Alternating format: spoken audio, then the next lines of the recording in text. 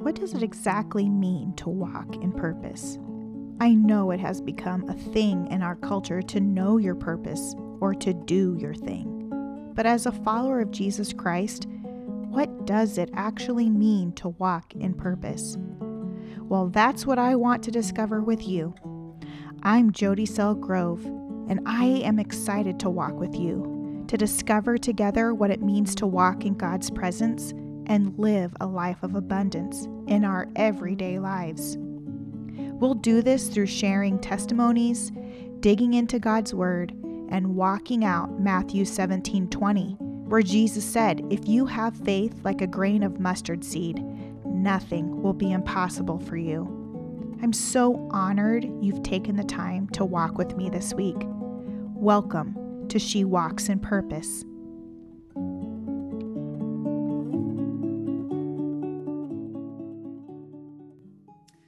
Welcome back to She Walks in Purpose. I'm your host, Jody Selgrove. We are now walking into episode 8 of season 3, and it's been a very interesting season, as I've shared in probably every single one of my episodes. I just love how God works. This entire season has been focused on God's presence, and we started in episode 1 in Psalm 91, where we were learning a little bit about what it meant. And what I mean by that is his presence as a refuge, as a fortress, as a shelter. And then God started revealing himself to me in all the different ways that we actually hinder his presence. And we started diving into the importance of our eyes, the importance of our ears, the importance of our mouths. And then he pulled it all together with the connection to our heart and our soul, and how this aspect of who we are, our very inner being, is so very, very important to our connection to God himself. And now we are at episode 8, and I have the absolute privilege and honor to have a guest with me who is going to be sharing her revelation of God himself in what his presence is. And she's going to be sharing some biblical aspects, tying that in, along with possibly her own experience, her own story, along with some possible other stories. We'll just see how God leads us. So with that said, I'm going to introduce my mom, Audrey Chambers. So if you could share a little bit about yourself. I am a mom of 3 grown children and a wife of a wonderful husband, Guy. And I've been a believer for 40 years this year in November. And that is my whole reason for living, is Jesus, not just my salvation, but the person of Jesus. And so I have the distinct privilege and pleasure of getting to know him better and better every single day. And that includes my cleaning of house. That includes my talking on the phone, my study time, my prayer time. Each of those avenues he uses to reveal himself to me. I'm going to be sharing a little bit on finding and walking in the presence of God through obscurity. And that may seem a little odd to most people, because obscurity really means a state of being unknown, or in some people's opinions, unimportant. That may be true when you look at obscurity. That is what it's like in man's eyes, to be unknown, to be unimportant. But in God's eyes, obscurity is a special place to reside with him in his presence. It's a place where you and Jesus and Holy Spirit and Father God get to communicate together, where you learn new things about him. And the word presence means face, or his face turned toward you. And so when we're in obscurity, his face is turned toward us because we have turned away from every other face in our life.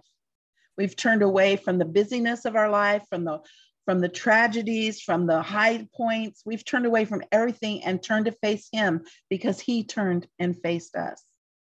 And so in around 2007, my marriage was kind of falling apart, and we moved closer to Jody and her husband and kids. I thought in my mind that that was going to be a place where there'd be some healing and renewing of our marriage. And actually, it really was the opposite. It really brought it to its knees. It really brought our marriage to its knees, which is exactly where God wanted me. He wanted me on my knees. He wanted me obscure. He wanted me to not look to the marriage, but to look to his face. So I remember one time I was in the shower, and I've told this testimony several times to people, but I was in the shower and I was crying and asking God, can't you do something about this? Can't you fix this? Can't you deliver this? Can't you do something about this? And there was silence. It was just silence. And I thought, you're not even listening to me. That's really how I felt. And then in the middle of it all, it was just like God was saying, what are you looking at? Are you looking at the marriage to be saved? Or are you looking at me, the Savior? And I kind of thought on that for a little bit, and I fell to my knees in the shower and I said, if you're the only one I have left, that's all I need. And he said, finally, I got to the point where I was on my knees and realized the only one I really need is Jesus. The other things in my life are blessings from being with Jesus, from being a follower, from just relationship wise. If I'm not with Jesus, they're not going to succeed. They're not going to be good. They're not going to be life-giving relationships. And the purpose of every believer is to bring the kingdom to earth as it is in heaven. And if I'm not walking with the King, how can I do that in a marriage? How can I do that as a mom? How can I do that when I work? That's the question. Am I facing Jesus as he faces me? Am I in his presence? So as I studied out this obscurity, it brought me to Matthew 6, verses 1-6 in the Message. And it says, be especially careful when you are trying to be good so that you don't make a performance out of it. It might be good theater, but the God who made you won't be applauding. When you do something for someone else, don't call attention to yourself. You've seen them in action, I'm sure. Play actors, I call them. Treating prayer meeting and street corner alike as a stage, acting compassionate as long as someone is watching, playing to the crowds. They get applause, true, but that's all they get. When you help someone out, don't think about how it looks, just do it quietly and unobtrusively. That is the way your God, who conceived you in love, working behind the scenes, helps you out. And when you come before God, don't turn that into a theatrical production either. All these people making a regular show out of their prayers, hoping for 15 minutes of fame. Do you think God sits in a box seat? Here's what I want you to do. Find a quiet, secluded place so you won't be tempted to role play before God. Just be there as simply and honestly as you can manage. The focus will shift from you to God, and you will be able to begin to sense his grace. Mm-hmm. If we take the time and make the choice to become obscure, to be unknown in the world, in the church, in our neighborhood, yes, we are to do things for people. Yes, it says right here in the word that when you do something for someone, don't bring attention to it. You just do it out of love for God and love for people. That's kingdom work. So when we take the choice offered to us by God of you either want to be seen by man or you want to be seen by me, somehow in our minds, we think being seen by God is a huge, huge theatrical adventure. And really, I'm going to share a Bible story, and it's going to show you the opposite of that. But that obscurity is needed and necessary for our personal growth, for our personal walk, and more importantly, for God to learn to trust us with his giftings to be enacted, to be focused only to bring glory to him, not to ourselves. And I'm going to share a story. I don't know how many of you know the story of Naaman. Naaman's wife was a maid taken in a raid from Israel. And she was very obscure by our standards. But when Naaman came down with leprosy. The maid went to the wife and said, you need to go to Elisha. He can heal Naaman. You need to go to Elisha. And so Naaman's leprosy and he was able to cure Naaman's leprosy, and Naaman went to the prophet. He went to the prophet. He left where he was. He left his location and went to the prophet. And a message, Elisha didn't even come out to talk to Naaman. He sent a message. And he said, if you will go dip 7 times in the Jordan River, you'll be healed. Mm-hmm. Nathan's first response was offense. He took offense, one, that Elisha didn't come out and greet him because he was a big deal. And 2, told him to go dip in the Jordan River. In his mind, when he looks at the Jordan River, all he sees is a muddy mess. And in his country, his rivers were beautiful. They were clean. They were blue. They were lovely. And so he was getting ready to leave. And then one of Naaman's servants, not even that maid, said to him, Sir, if Elijah had asked you to do something very honorable, wouldn't you have done it? And Naaman thought about that. And it changed his mindset. So he went and dipped 7 times in the Jordan and he was healed. So in this story, we have 2 very obscure people. We have the maid who gave the information to the wife who gave it to Naaman. And we have the servant who encouraged Naaman to do the right thing. Now, the maid was an Israelite captured. So she knew about God. She knew God. And she knew that Elisha knew God and that God would do what was needed. I know nothing about Naaman's servant except for that God used him. Neither one of them were named. They were obscure in the story.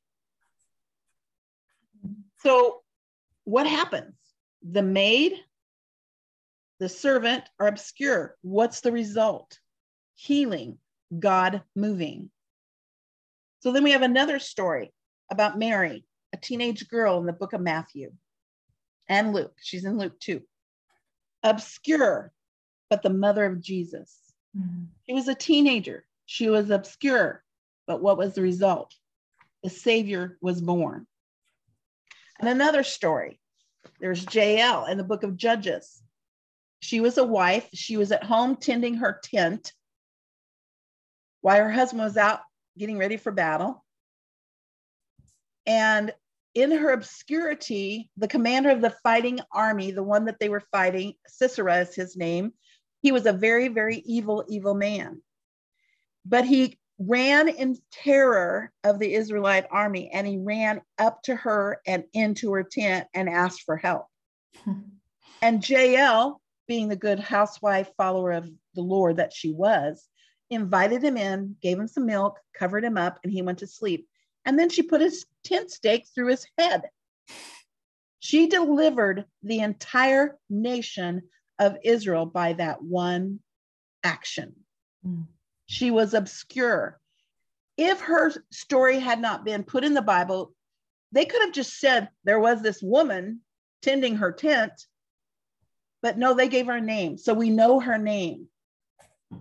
She delivered Israel.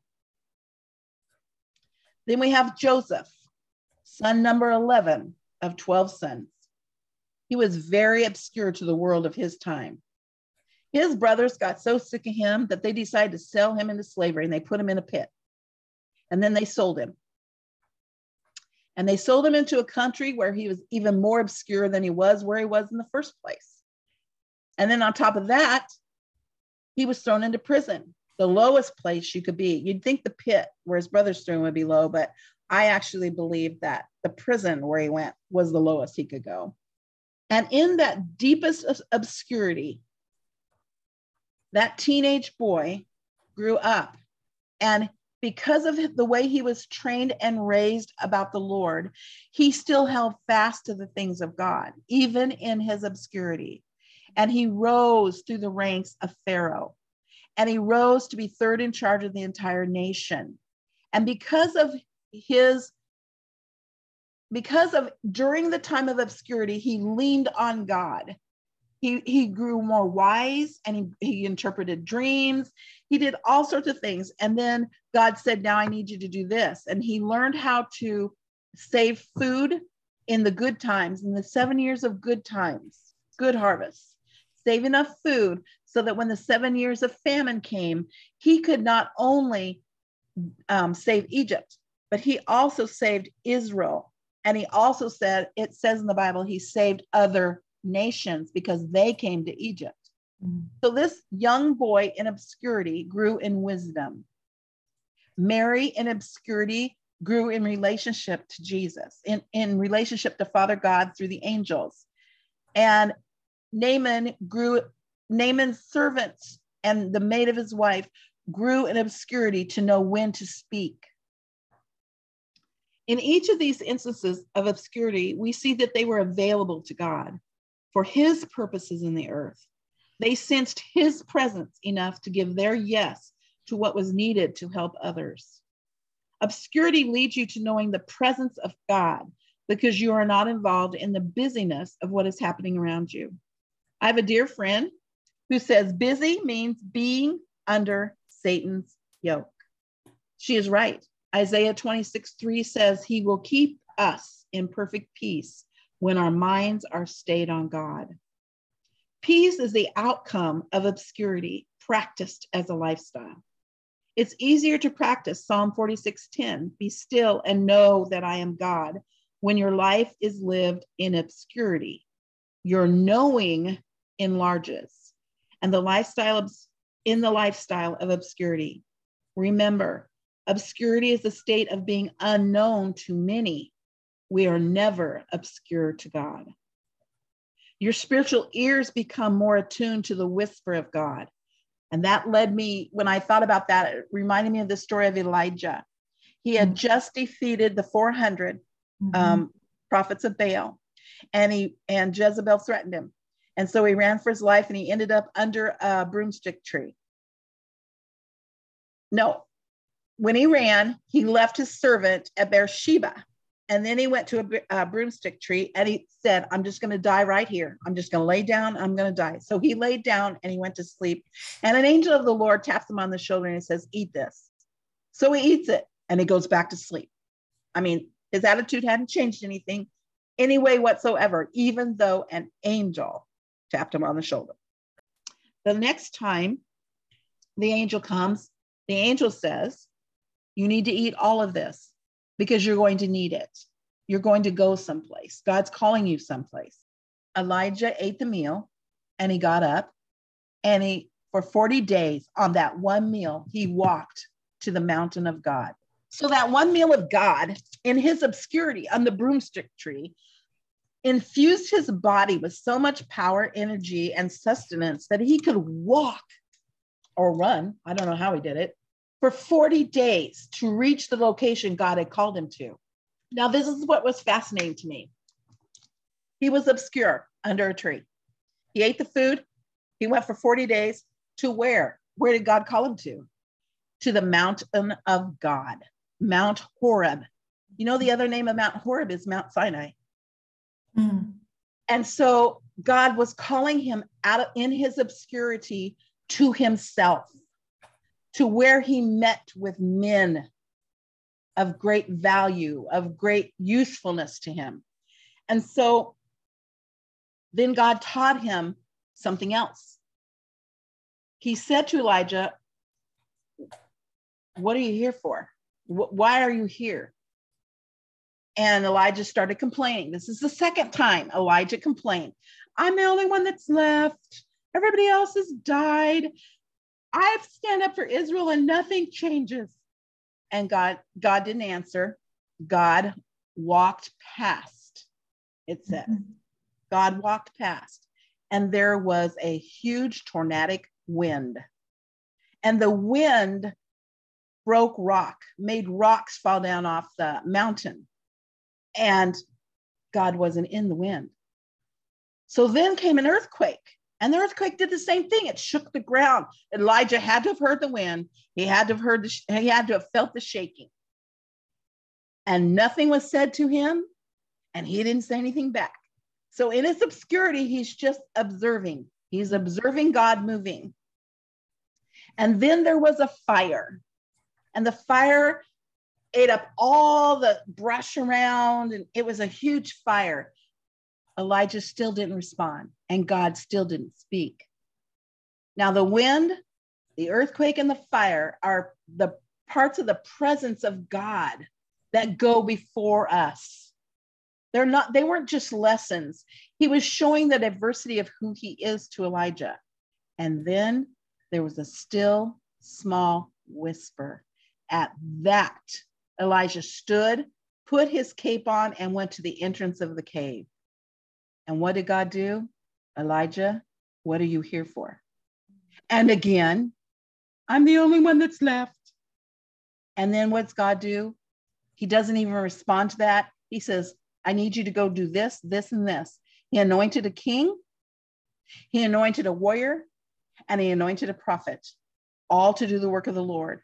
If Elijah had not been in that cave, had not been under that tree in obscurity, Jehu couldn't have killed Jezebel. Well, actually, the eunuchs killed Jezebel, but Jehu wouldn't have challenged them to do it. And the prophet Elisha would never have fulfilled his call. Obscurity for me may oftentimes assist God in helping another fulfill their call. So I just love what obscurity does. And for me, obscurity means not doing all the things everyone else is doing, not going all the places everyone else is going. In the last 2 years, since we've left Nebraska, I have learned that it is in the obscure times with God that I hear the most clearly, and that my revelation of who Jesus is to me is so much broader and so much larger. It's like he's kicking out the walls and making a wide open space for me with him. And he's saying, please don't box me in. I'm bigger than this. Mm-hmm. And I'm reminded of that a lot. He does say that to me a lot because that's my religious background that says God has to act this way, be this way, talk this way, and it has to look this way. And no, God doesn't have to do anything, So in my obscurity, he is revealing himself to me so that when something happens, I'm not like, that's not God, because it could be God. It's just not what I'm used to. And there's many, many other people that I could tell you about obscurity. There would be Father Nash, who was Charles Finney's intercessor during huge revivals in the Northeast part of our country. And then there was the little wise man in Ecclesiastes 9. There's just like 2 or 3 verses that says there was a wise man in a small village who saved his village from a great king who built great bulwarks about it by his wisdom. Wisdom comes in obscurity. Wisdom doesn't always come through experience. Sometimes wisdom is imparted to you in your obscure times. This little wise man was never mentioned by name, and you never heard about him again. And then we have the Moravians. They prayed 24 hours a day for 100 years. Most people don't even know about the Moravians.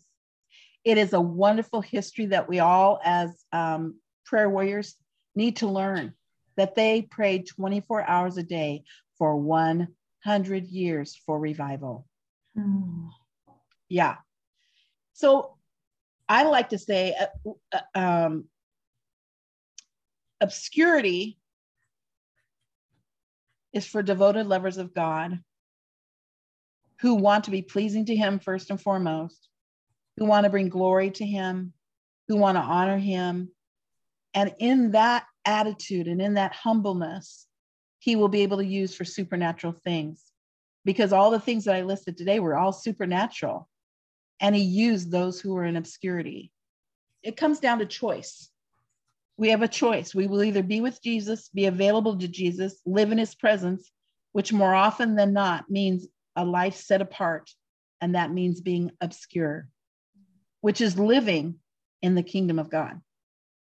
Or we have the choice of be seen of man, known by man, and let popularity and position be our reward, which is in essence living in the kingdom of this world. You have to be still. You have to turn off the voices. You have to ignore the busyness of the world. You have to sink deeper into prayer and the word and living in his presence. They're all results of choosing obscurity. They're also the way you get to obscurity. You will hear his voice if you choose his way. There is a Psalm 16:8, and I'm going to read it in 3 different versions. First, the King James. It says, I have set the Lord always before me, because he is at my right hand, and I will not be shaken. The Voice says, he is ever present with me. At all times, he goes before me. I will not live in fear or abandon my calling, because he stands on my right hand. The Passion says, because I set you, Yahweh, always close to me, my confidence will never be weakened, for I experience your wraparound presence every moment. That's what obscurity creates with you and God, a wraparound presence. When his face turns to you and your face turns to him, you have now are participating in a wraparound presence. Can you repeat again when you said you will hear his voice? Right before you read the psalm. I really liked that statement.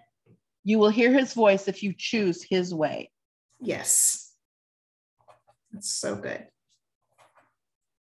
The ways of God are not, in my words, this is my words, are not American. Absolutely. The ways of God are God. Yeah. Not one country, not one version of the Bible, not one anything knows the ways of God, but God himself. And he wants to teach us those ways. He wants to lead us in those ways. He wants us to hunger after his way. Mm-hmm. The scripture that part of the scripture that I quoted in our prayer, his ways are not our ways, his thoughts are not our thoughts. That's what's coming to me as you were stating that. Did you come to a close or do you have more? I think I'm at a close. Do you have any questions? Yes, I do. Okay. I think I want to start with the question that you posed, like almost at the beginning, after you shared with us what obscurity means and what presence means. Mm-hmm. And it was in your own personal sharing. Uh-huh. When God said to you, what are you looking at? Mm-hmm. And my question for you is, in your growing in obscurity, is what have you learned are hindrances? And you actually have listed several. I'm not going to mention them because I just want to hear what you share, but just for the listeners, what are hindrances for us in not seeing him? Now, of course, most people would say Facebook, social media. I don't say that. I say, what are you choosing to see on Facebook, social media? I'm wrestling. It's a God thing in me. And I feel like I'm the only one, except for maybe my husband, is really wrestling with the many, many, many Christian voices. We have so many Christian voices around us that we can be distracted. And we are no longer looking to Jesus, but we are looking to man's personal revelation of Jesus. When we hear a preacher preach, when we read a book, when we listen to a podcast or a video or YouTube or whatever, we are listening to someone's personal revelation to them from Jesus. Mm-hmm. And they value it so much that they want to share it with others, which is wonderful. I mean, I'm doing that right here. But the point is that cannot replace your walk with Jesus. And it should definitely not have more time value than your time value with Jesus. Or it should not weigh more than the word of God itself. Yes. I have friends who ask me almost every day, did you read so-and-so? And I said, no. And they're so used to it now, they'll say, well, we know you didn't read so-so, so here's what he said.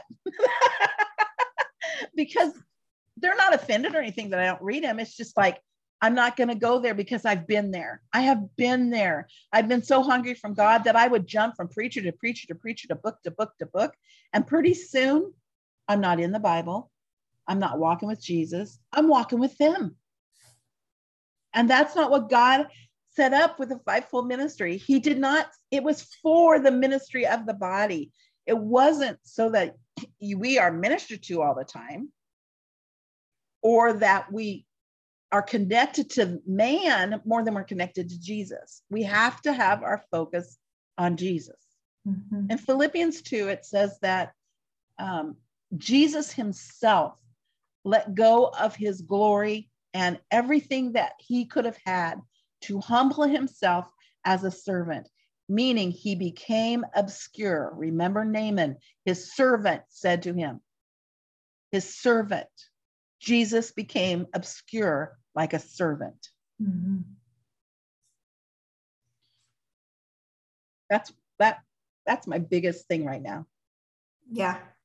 And I would say that just based off of different things that I've actually heard from certain areas of the American church, and also what I'm moving through is, I would say that you aren't the only one that are basically is being convicted of following instead of following the one.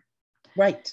And I'm glad you went to that depth, because that is a go-to. We just name whatever can be a distraction. And as I've shared in other episodes, he's revealing to me the very distractions within. Yes. Like, I can't just be looking out here to the natural world. It's what are the distractions within me that are hindrances. That's good. What am I paying more attention to in my own thoughts that are hindrances of seeing him? Which connects to what you said earlier about how you've recognized that due to your own background that you have a tendency to put God in a box. Mm-hmm. Like religion itself. Like, we can make all kinds of things a religion. We can, like I've shared multiple times, I think I even started in the very first episode, that planning out my day can become a religion. Yes. It can totally remove my focus from him and thinking that I can do it all on my own. And then I've made that choice then not to reside in his presence and move with him throughout the day. I've just chosen to go my own way. Right. And so people that work would use this as an excuse, but I work in the world and I'm around worldly people all the time. Well, until like 4 months ago, I worked in the world too. And I recognized, because I was learning obscurity over the last 2 years, I recognized that when we choose to live in obscurity, when we choose to live in that space with God, because really it is living in a space with God, that space goes with you wherever you go. And so that no matter what the world is doing around me, I'm doing my job, I'm honoring my employer, I'm loving my work, my fellow employees. And no matter what's going on, I remain as much as possible, because we all slip up. Yeah. I remember one day I got mad about something and I let a cuss word fly, and the whole room got silent because they've never knew that I even knew what a cuss word was. And I looked at them and I go, I am a real person and I do get frustrated. And I repented. I did repent. But the point was that when we live in that box of obscurity, that space with Jesus, it goes with you. It's not hiding out at home. It's not huddling with your Bible and your coffee and your Strong's Concordance and all those things. It goes with you. It's a space you are to live in. face to face with God. I'm really glad that you brought that up, because that was the vision that God had given me, not only for me personally in this year, but specifically for this season and sharing, is when we accept Jesus Christ as the Lord and Savior of our life, we now have the triune residing within us, and us within the triune, which means the presence is here. Mm-hmm. And that coincides with Jesus's prayer in John 17, that we would be in the world, but not of it. And that doesn't mean that we don't go about life. Yes. Doesn't mean that we're not going to experience things in life, no matter what it may be. Right. But that he is with us all of the time, and we get to be with him all of the time. I think part of the problem with us, and I'm just speaking as an American Christian, part of us as American Christians, we tend to believe we have to have all the answers. We tend to believe we are to give all the answers. We tend to believe that because we're Christian, we're supposed to fix everything. Well, if you're not residing in that place with Jesus, if you're not residing face to face in his presence, in that space, it really doesn't matter what you say, because the anointing and the power that breaks the bondages and the yokes in other people's lives comes out of that space. And that's not why you go to that space. You go to that space because you love him and you want to be with him and you want to get to know him and you want all of his goodness and all of his character traits to become alive in you, so that you are the manifest presence of God in the earth, like Jesus was in his day. Right. We are now the manifest presence of God in the earth. Jesus moves and lives and breathes through us to the world. And so we tend to think our knowledge, our book learning, our mind is the be all and end all of everything. And sometimes presence has nothing to do with any of that.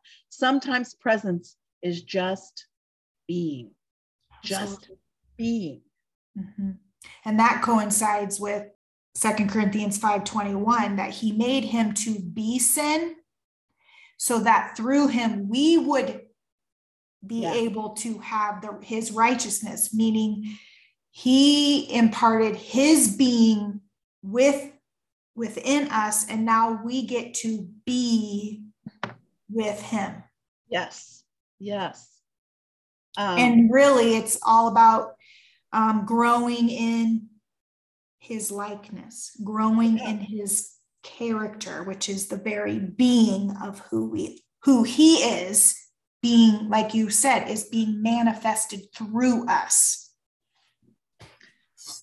That brought a guy, my husband has a saying, and he used it today about something, and I'm thinking, I would never have used this scripture for that situation, but really it does pertain. That God is perfecting everything that concerns me. Mm-hmm. And when I'm in that presence, that opens me up for him to say, okay, here's something that needs fixed. Here's something that's improving. Good job. Here's something, have you even looked at this? He is perfecting or maturing me. And he's perfecting everything that concerns me, which means finances, which means children, which means, household things. It means job, and whatever concerns me, he is perfecting. But we'll never understand that until we live with him 24/7 in his presence. Right. We won't be able to really see it either. No. Because we won't, unless we're looking at him, we won't be able to see it. Right. And that goes with, I love how, and I'm sure you did break this down, and I was capturing it before you really broke it down for us. But in the three main stories, the Naaman, the Mary, and Joseph, you talked about how obscurity provides this growth in knowing, growth in relationship, and growth in wisdom. And I don't know if you intentionally did this, but I am seeing like an order, in a sense, of the first thing that must occur is our growing in knowing him. Yes. That is which personal. then lends to growing in our relationship with him, which then automatically imparts the growth in wisdom. Yes. I'm sure you did that on purpose, right? No, I didn't do that on purpose, but that's how it works in my life. Yes. And that was really, I just loved how that all came together, because that's really good. And that's something that he keeps bringing to mind. You know how you just said, he's not only perfecting me, Mm-hmm. but he's perfecting everything that concerns me. Yep. Holy cow. Where did it go? Oh, unless I am looking at him, I'm not going to even be able to know what must be perfected. And I find it so interesting that he actually invites us to be a part of that. Even though there is nothing in the world we can do to fix it, Yep. He invites us to look at it with him. And he invites us to work with him in it, even though it's all in his strength, it's all him anyway. He wants us to be a part of it, because what he's always referring to me in different situations, he's asking me specifically, like in areas where I recognize, well, I'll just give an example. On Saturday, we had a plan. Well, we had a plan that we would be leaving from such a time to such a time. Well, unbeknownst to me, I must automatically attach myself to time. And if things are not occurring within the time that I must have attached myself to, I get frustrated. And so after I notice the frustration come up, and that's automatically a red flag for me, then I hear him say, "Where are you?" Yeah. And then it was almost like an about face when you hear him, about face. And then it was, now do you see how you didn't cognitively think this, but now you will know that you have an issue with time and you don't trust me with time. Like you don't know me here. Yeah. And I want us to know each other here. So those are some of the little thoughts that came up for me. That's excellent. And I love your phrase, you will hear his voice if you choose his way. Yep. You have to know the one who you can hear. You have to know him to be. The Bible says we are the sheep of his pasture and we know our shepherd's voice. Well, sheep don't do anything but hang with the shepherd. Yep. They go where he takes them.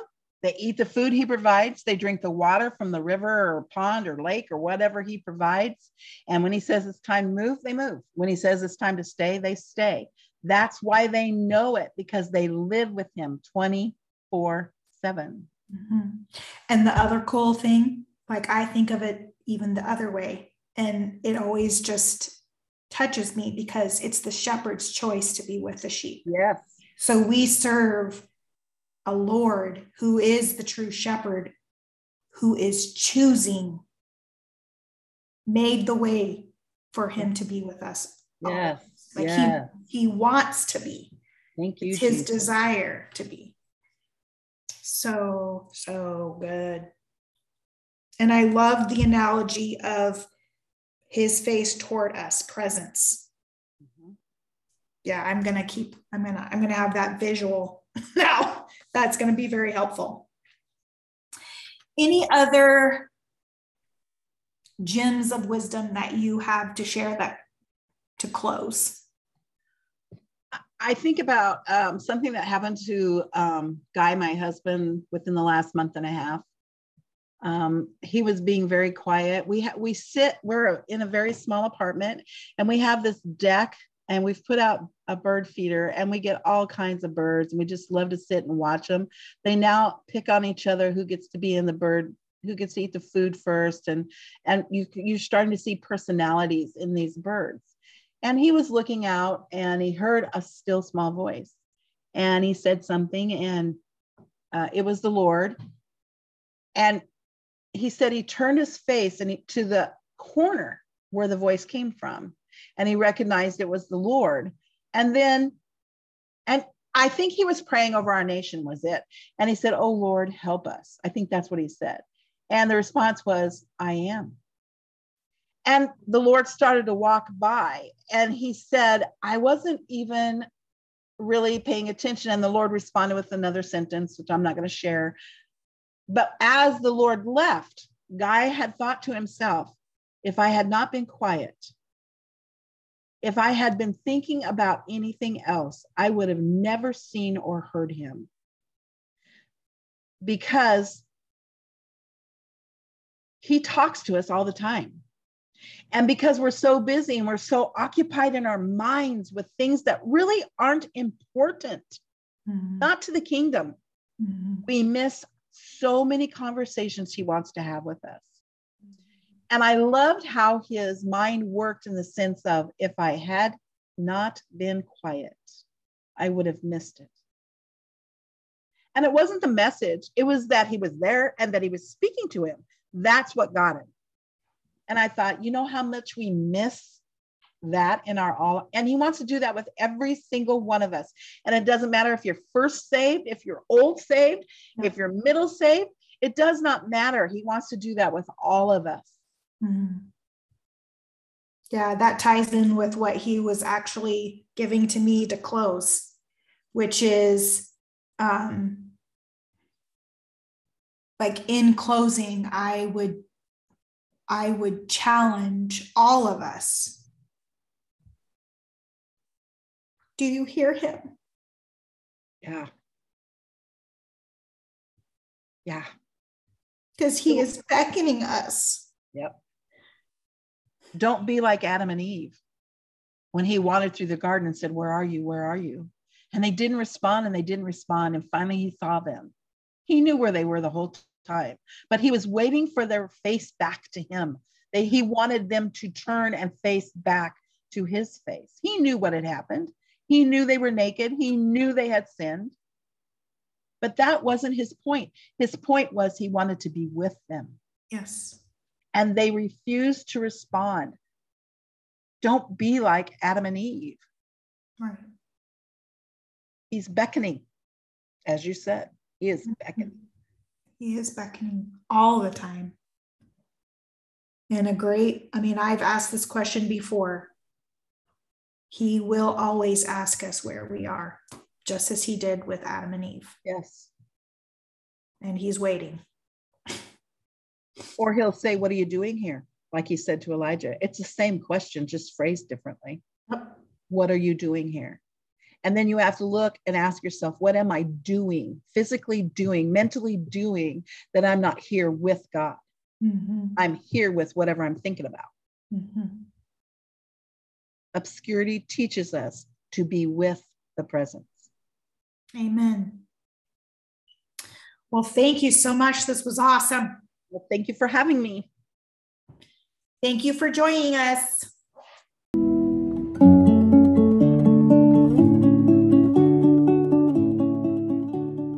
Thank you for walking with me this week.